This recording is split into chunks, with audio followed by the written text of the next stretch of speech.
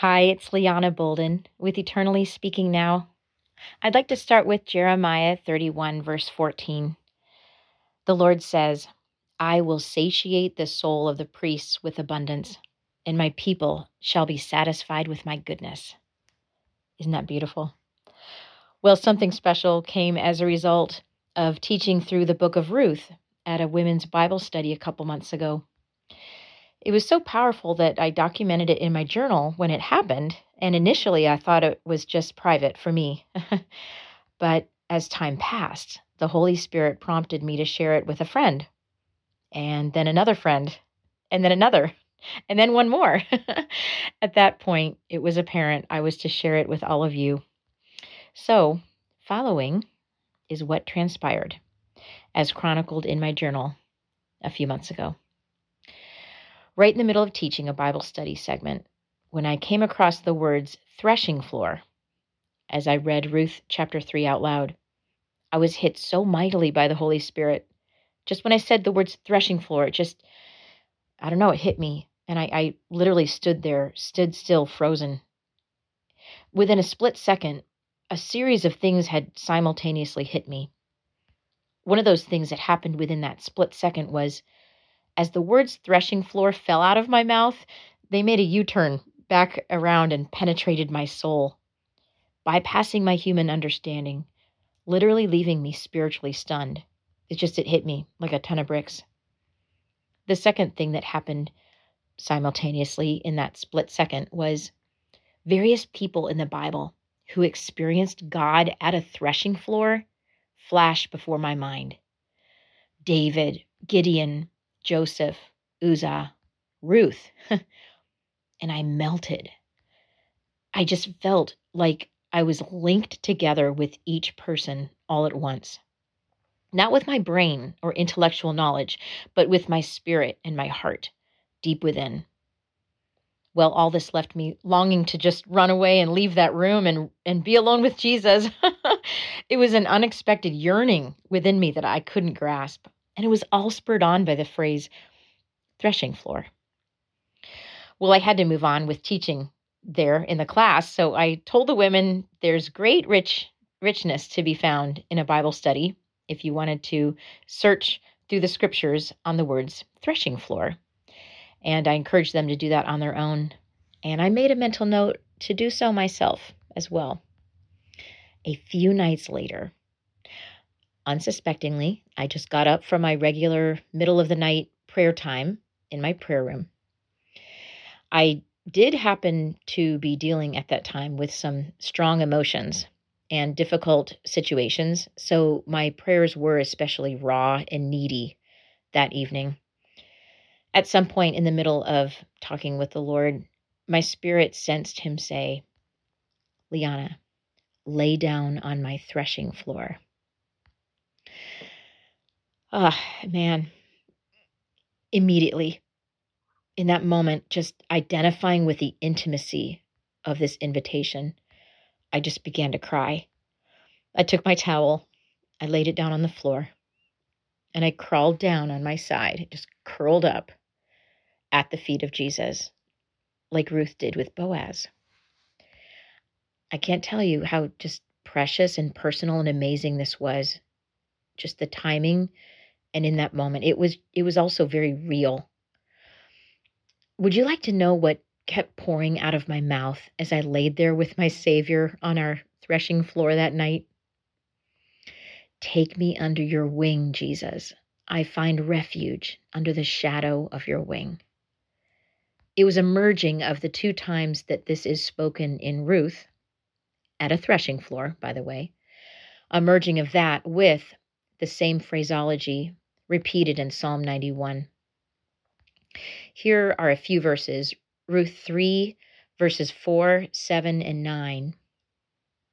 It says, and you shall go in, uncover his feet, and lie down, and he will tell you what you should do.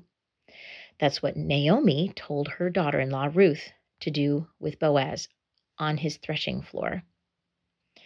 Well, the next verse says that Boaz went to lie down at the end of the heap of grain, and this again was at a threshing floor, and she came softly, uncovered his feet, and lay down.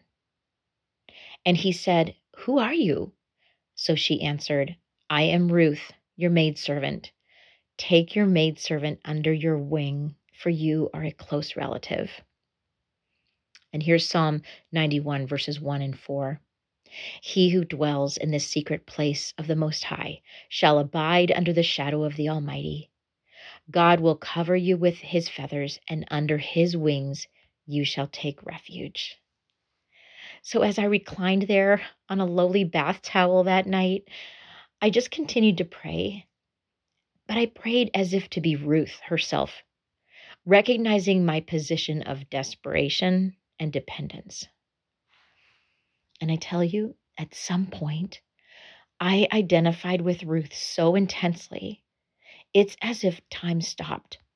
And I was transported back in history, literally living her reality as a Moabitess, a woman from Moab, a foreign land who needed a redeemer, a provider, a protector, a defender, as one who had no hope but him, and as one who was eventually grafted in to a spiritually royal family to be used of the Lord through a string of events orchestrated by God to bring Christ to the world.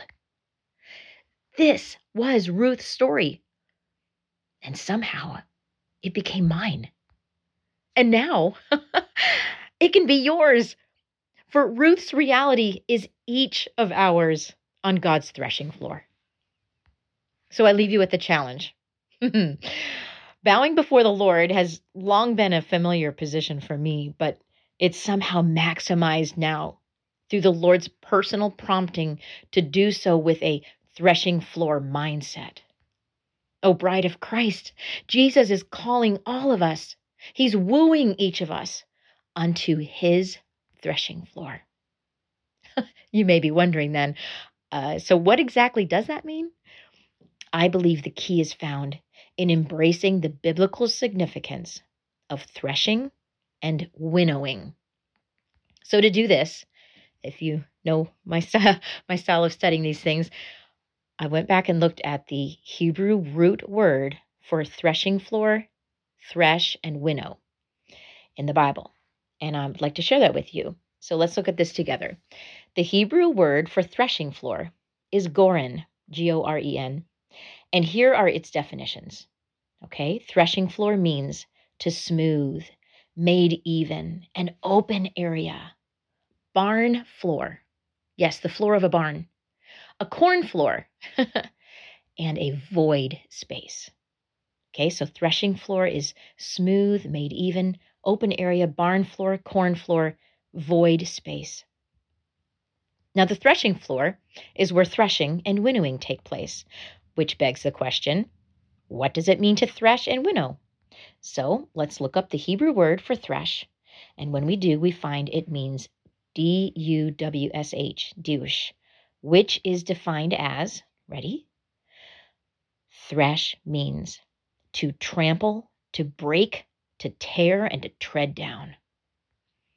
And finally, the Hebrew word for winnow is zara, which means to toss about, to diffuse, to cast away, compass, disperse, fan, scatter away, spread, and strew. So let's put this together, okay? On a physical level, the threshing floor is where, after having been reaped, the harvested grain or corn is taken. It's then threshed, crushed by a heavy sledge or grinding wheel, which loosens the grain from its stalk. Once ground, the milled mixture is winnowed, tossed up in the air, where the wind separates the edible grains from the husk or the chaff. Are you capturing this powerful illustration and its application? Oh, listen, the threshing floor exemplifies intimate worship. It's a place of surrender, of separation, of sanctification. And it's a condition of our heart and a work of the Lord together at the same time, where our obedience to just come undone before him merges with his purifying presence, releasing us to be nourished and strengthened so that we may then in turn be used of him to feed and empower others. This is awesome. One of the friends with whom I shared this experience summarized it perfectly. She said, "The threshing floor is the need to remove the world from us. It's the process of dying to self and being transformed into his likeness. There is suffering in the process of the crushing." But she then concluded by acknowledging the separation of our new life in Christ is like the wheat from our old nature, which is the chaff. Quote, "Death is swallowed up and we now embody his life." End quote. Amen, right? Did you know Ruth's very name means friend or friendly? And what she did was obedient, intentional, and selfless, and our calling is nothing less. Jesus says in John 15, verse 14, "You are my friends if you do whatever I command you." Spending time with Jesus at the threshing floor has become a regular part of my time alone with him. The way that the Lord has ministered to me as I've taken this posture is phenomenal. Will you do the same? Friend, if you are hesitating to approach the threshing floor because trampling and breaking and crushing don't sound very appealing, please keep in mind what is actually taking place. You bring your messy, mixed up emotions to him, and he separates the lies from the truth, bringing you comfort and clarity. You bring your impossible situations to him, and the wind of his spirit fans away all confusion, revealing unimagined solutions to your problems.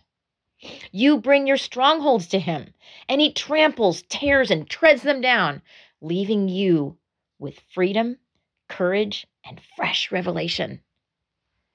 You bring your fear, bitterness, anger, sorrow, insecurity, and pain to him, and he casts it all away, tossing it out as useless chaff, replacing it with purity of mind and heart. Wow. But wait, as if that's not enough, would you like to know what happened as Ruth left Boaz's threshing floor? She went away full. Check this out. Ruth 3, verses 15 to 17 says, "So Boaz said to Ruth, 'Bring the shawl that is on you and hold it.' And when she held it, he measured 6 ephahs of barley and laid it on her. Then she went into the city. When she came to her mother-in-law, Naomi said, 'Is that you, my daughter?' Then she told her all that the man had done for her. And she said, 'These 6 ephahs of barley he gave me, for he said to me,' listen, 'do not go empty-handed to your mother-in-law.'" To say that Ruth went away full is an understatement. Not only was she abundantly endowed with grain that provided for her and Naomi in the present, but her seed upon marriage with Boaz would eventually lead to the birth of Christ in the future. Yes, Jesus, the Son of God and Savior of the world, the one born on the floor of a humble barn, the one born on a barn floor in Bethlehem. He, Jesus, is a direct descendant of Ruth and Boaz.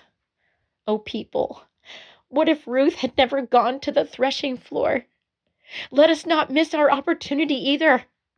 God's threshing floor is humble, it's simple and approachable, like a barn floor or a corn floor. His threshing floor is smooth, it's even, stable, and secure. Jesus is our safe place, an open area where we can be honest, fearlessly admitting our weaknesses and need. It's where our void spaces are made full with his abundance. And then he sends us out with more than enough to share with our friends. He will not let us leave empty-handed. Oh, how wonderful, how beautiful, how bountiful, how full.